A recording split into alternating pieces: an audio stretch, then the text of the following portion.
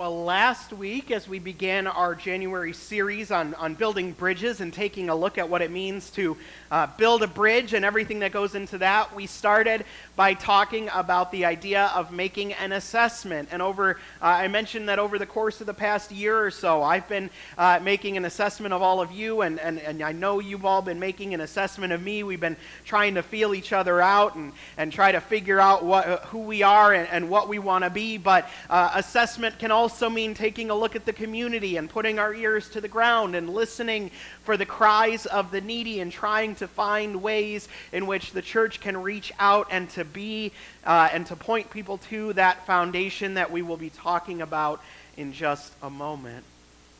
And my hope is you've been also going through this assessment process as well. It's been a joy for me to be reading all of the passions that I've been getting as they've been coming in over the course of the past week. I've learned a lot of new things, some of which have been kind of surprising, but all of which has been very informative. I'm getting an even better feel about what this church is and who these people are that I am talking with on a weekly basis.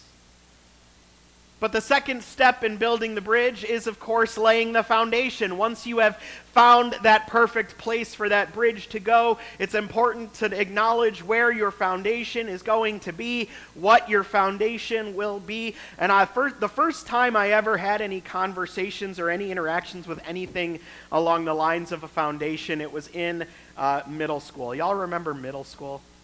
Middle school was an awkward time, right?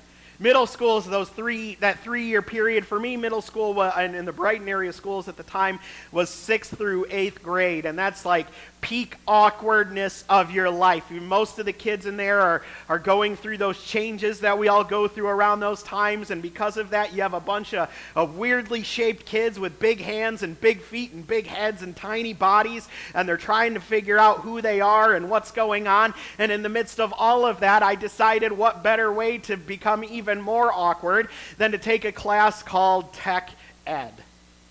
Tech Ed was one of my favorite classes, so it became so much one of my favorite classes, I ended up taking it all 3 years of middle school, and we learned the physics of technology. We learned things about the laws of motion and momentum, but the main reason I wanted to take that class all 3 years was because it gave us permission to play with power tools at school.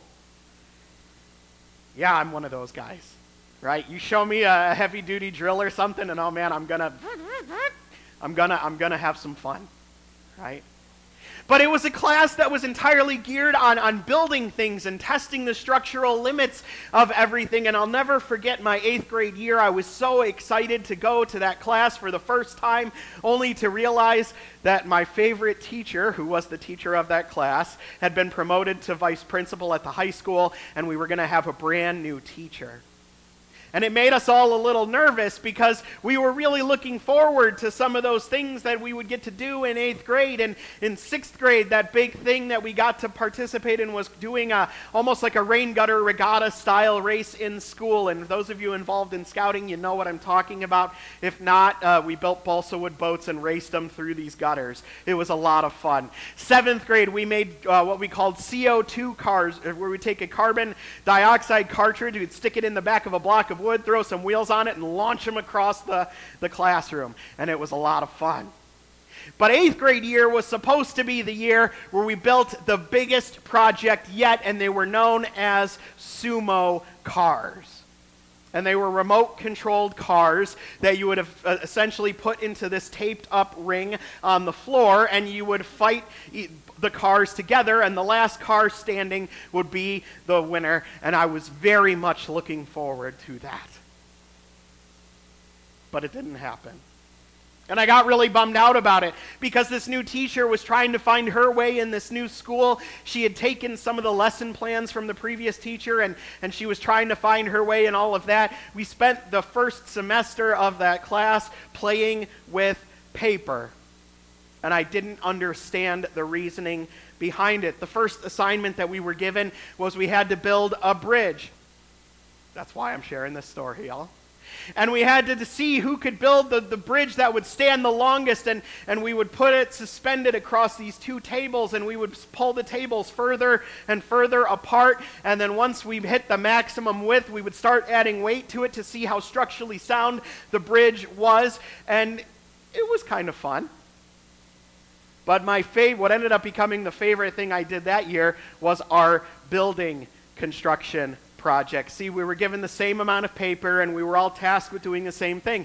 The task was to build a building that could sustain a table shake or two, to simulate an earthquake. And because of that, we had to learn how important a foundation was, because if your building didn't have that proper foundation, if it didn't have a wide enough area on which it was sitting, the second the table would start shaking, the building would fall down and you wouldn't get the candy prize. And it was kind of a bummer.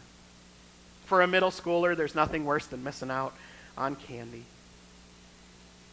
We're talking about foundations today. Particularly, we're talking about the foundations that we all have when we go out into this world and try to live into this ministry and mission that Christ has put on our hearts. And the reality of the situation is that even though our buildings look a little different from person to person, they're all built on the same basic cornerstone. They're all built on that same central foundation, and what we put on top of it after that, it differs from person to person to person. But the important thing that I would like to get across to you today is to never forget where that foundation is. Because sometimes on life's journey, we get removed from the foundation. Sometimes on life's journey, we built up so much that we forget what the whole thing started on in the first place. A shared love of Christ.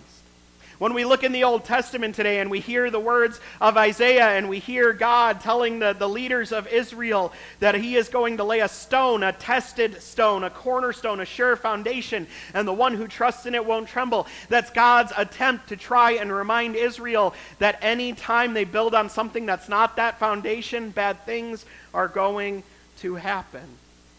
And that's exactly where Israel found themselves when Isaiah first shared these words. Israel, the northern kingdom in particular, was staring down one of its biggest threats to that point, and ultimately it would be the threat that would lead to its undoing, the Assyrian Empire. And leading into this part of the Old Testament, you kind of realize that the people of the Old Testament, God's people, the Israelites, the Jewish faith, they were kind of hit and miss when it came to listening to God, right? The Old Testament's full of ups and downs, good points when they're listening to God and following God, bad points where they've gone astray. And while it's really easy to point fingers at them, maybe with a little bit of introspection, we can see ourselves in those stories as well. But when the big bad Assyrians came a knocking, Israel started to panic. They wanted to find a way out, and to try and find a way out, they decided that the best opportunity for survival would be to create an alliance with the Egyptians. Y'all remember the Egyptians, right? They were the good guys in the first part of the Old Testament, weren't they? No. That's where that language of making a treaty with death comes from in that passage. That death is a representation of Egypt. And effectively what God is saying is, any time you put your trust in anything other than God, it is inevitably going to it will inevitably let you down eventually, is what God is trying to say. He'll go on in other parts in Isaiah and say that same block on which I will build my foundation will also prove to be a stumbling block for people who try and build around or build outside of that foundation. But if we put our trust in that foundation, we will stand firm. Right? That's what it says in Isaiah. It says the one who trusts won't tremble. Or in the version that we heard this morning, it says the one who puts their faith in it will not tremble, will not fall, will not crumble. God says also that they will make justice the measuring line and righteousness the plumb line. If you want to know if you're on a sure foundation, that's a good place to start. Is what you're doing moving in the direction of justice? Is what you're doing leaning into God's righteousness? That's a way you can tell if you're building on the right foundation. In the passage from the New Testament today, we have a parable that could very well have come from a real world thing that happens in the region of Galilee still to this day. In the summer months, the shoreline on the Sea of Galilee gets really dry and really hard, and it almost as if it is like a rock. And people unfamiliar with the area might want to come in and build some nice beachfront property right there, but come the rainy season and the winds and the storms of the rest of the year, that's not going to end up being a good thing to do. Because that sand, that foundation that seems so sure is actually just really dry sand, and the minute the water touches it, it starts to erode away and break down, and once that sand leaves the base of that construction, the base of that building, that whole thing will eventually collapse. Now, we also get this parable in the Gospel of Luke, and I will admit, after reading the two and ultimately choosing to go with Matthew's version, I will say I've started to like Luke's version a little bit more, if only because it adds like 3 more words to the story, to the parable. Jesus says, everybody who hears my words, everybody who hears what I'm saying and takes my teachings into their heart, everybody who does what I do and lives how I live, you are like a wise builder who built a house on bedrock. In Luke's gospel, Luke adds 3 more words to that sentence, and he says it's like a wise builder who dug deep and built their house on bedrock. Those who build their houses on bedrock, when the rain falls, when the floods come, and the winds blow and beat against that house, they can rest assured that that house isn't going anywhere because it is set on a firm foundation. But sometimes we get a little antsy. Sometimes we want the project to be finished. Sometimes we want to just do it our way, and we don't want to stop and wait for the still small voice of God. And sometimes that causes us to build on our own foundation. It causes us to forget that there is a cornerstone already in place and already established, and we can tend to be a bit hasty. And when we build in haste, when we build without listening for the voice of God, that is when bad things happen. There's an interesting phenomenon that's going around in many religious circles. In particular, it's more of a youth thing, but it can happen with adults as well, and it's called the process of deconstruction. And maybe you've heard of it, maybe you've read some articles about it, but deconstruction, essentially what it is it's people trying to figure out and get back to the roots of their faith. They wake up one day, they realize that something's not right in their understanding of God, and so they go back and they dig deep and they find out what it is they truly and genuinely believe. And sometimes this can lead to a fantastic and deep faith, and on those times when that happens, we celebrate it. But at other times, it can lead people away from the faith, and it's part of the reason why that word deconstruction can kind of become a boogeyman in many of our lives. But Luke's version of this parable reminds us that sometimes in order to get back to the foundation, we have to dig a little deeper.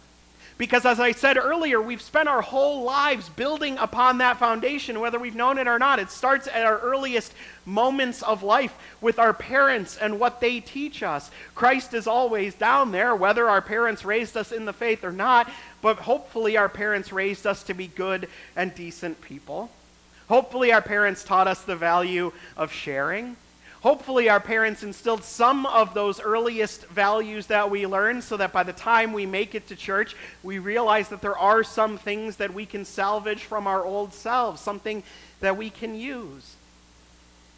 And then we go off to school and we start to make friends and we meet teachers and role models, and they all shape and help us build our buildings as well. We start to get into music or sports or any other activity, and we add those bricks to our foundation as well. Our denomination adds its own set of bricks to the foundation. It actually serves as kind of the framework of how we understand what it is we're trying to build, but every denomination does it a little bit differently. And no denomination's 100% perfect, in particular ours. We've got a lot of rough edges, don't we? But the point I'm trying to make today is anytime you're getting ready to go out into the world to engage in ministry, anytime you find yourself lost or struggling or in the midst of a storm, anytime you find yourself lost and unsure of where to go, those times God is calling you to dig deeper, to dig down to the bedrock, to remember those things that are foundational to not just our individual faith, but to faith universal from a Christian perspective. The great foundational teachings of the church. 2 great commands I give you, Christ says. Love your God with all your heart, mind, soul, and strength, and love your neighbor as yourself. In Jesus' opening sermon in the Gospel of Luke, he says, the Spirit of the Lord is upon me to proclaim good news to the poor, to give recovery of sight to the blind, to announce that the time has come when God would save our people. That same foundational stone teaches us how we are called to treat one another, how we are called to live into our faith. It reminds us that if we don't live into our faith, we can't really say that we're building on the foundations. For as Jesus reminds us, not everybody who says, Lord, Lord, will get into the kingdom of heaven. Only the ones who do the will of my Father who is in heaven will enter. Only those who do the will. See, it's not just enough to acknowledge that we have a shared foundation. We have to also strive to live into that foundation.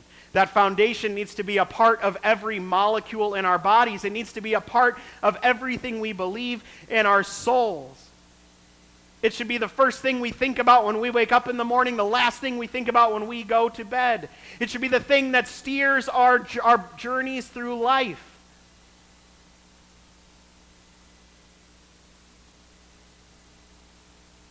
How in touch with the foundation are you on this day? And that's a rhetorical question. I don't expect anybody to answer that because it's a very personal question.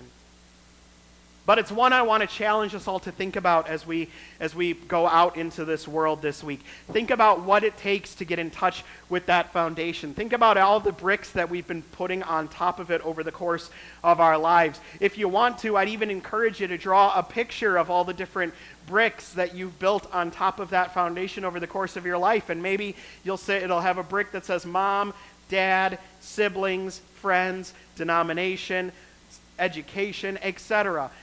List it all out. There's nothing wrong with that. And then do the hard work of taking a look at all of those bricks and asking genuinely if those bricks are still serving their original purpose. If they are still keeping you on a sure foundation, or if they are actively becoming something that will cause you to stumble and fall. Because sometimes when we're getting ready to build something new, we have to dig deep. Sometimes when we're getting ready to do a new thing and to trust in God and to be guided by the Spirit to do the wonderful things that God is calling us to do, it requires getting back to the basics.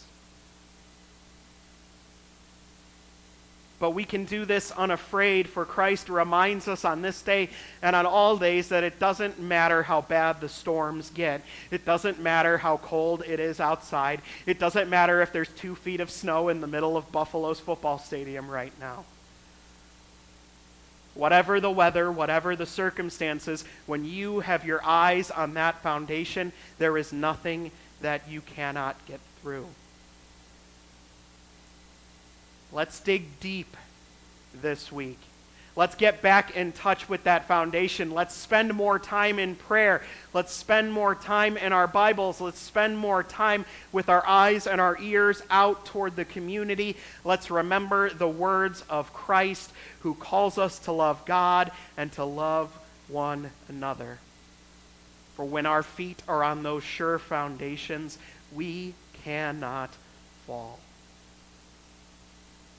Let us pray.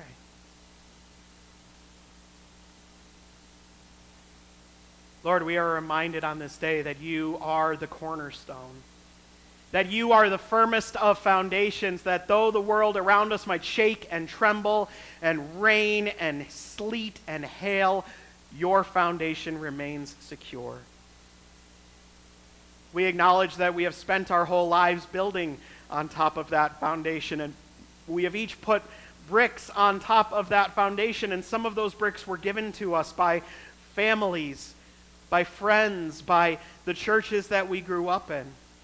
Some of those bricks we discovered on our own as we grew into ourselves, as we grew into our relationship with you.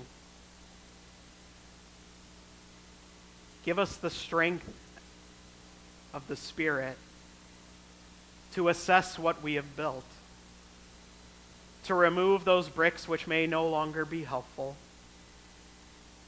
to help us get back down to that firm foundation.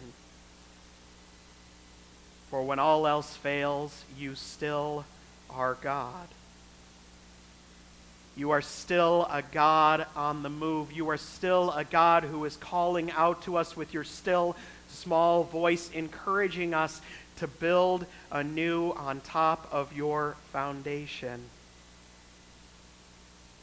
Help us on this day to leave what this community is building better off than it was when we first arrived here. As we continue to build bridges between one another, and as we continue to reach out into our community to build bridges with them. We ask all of this in the name of your Son, Jesus Christ. Amen.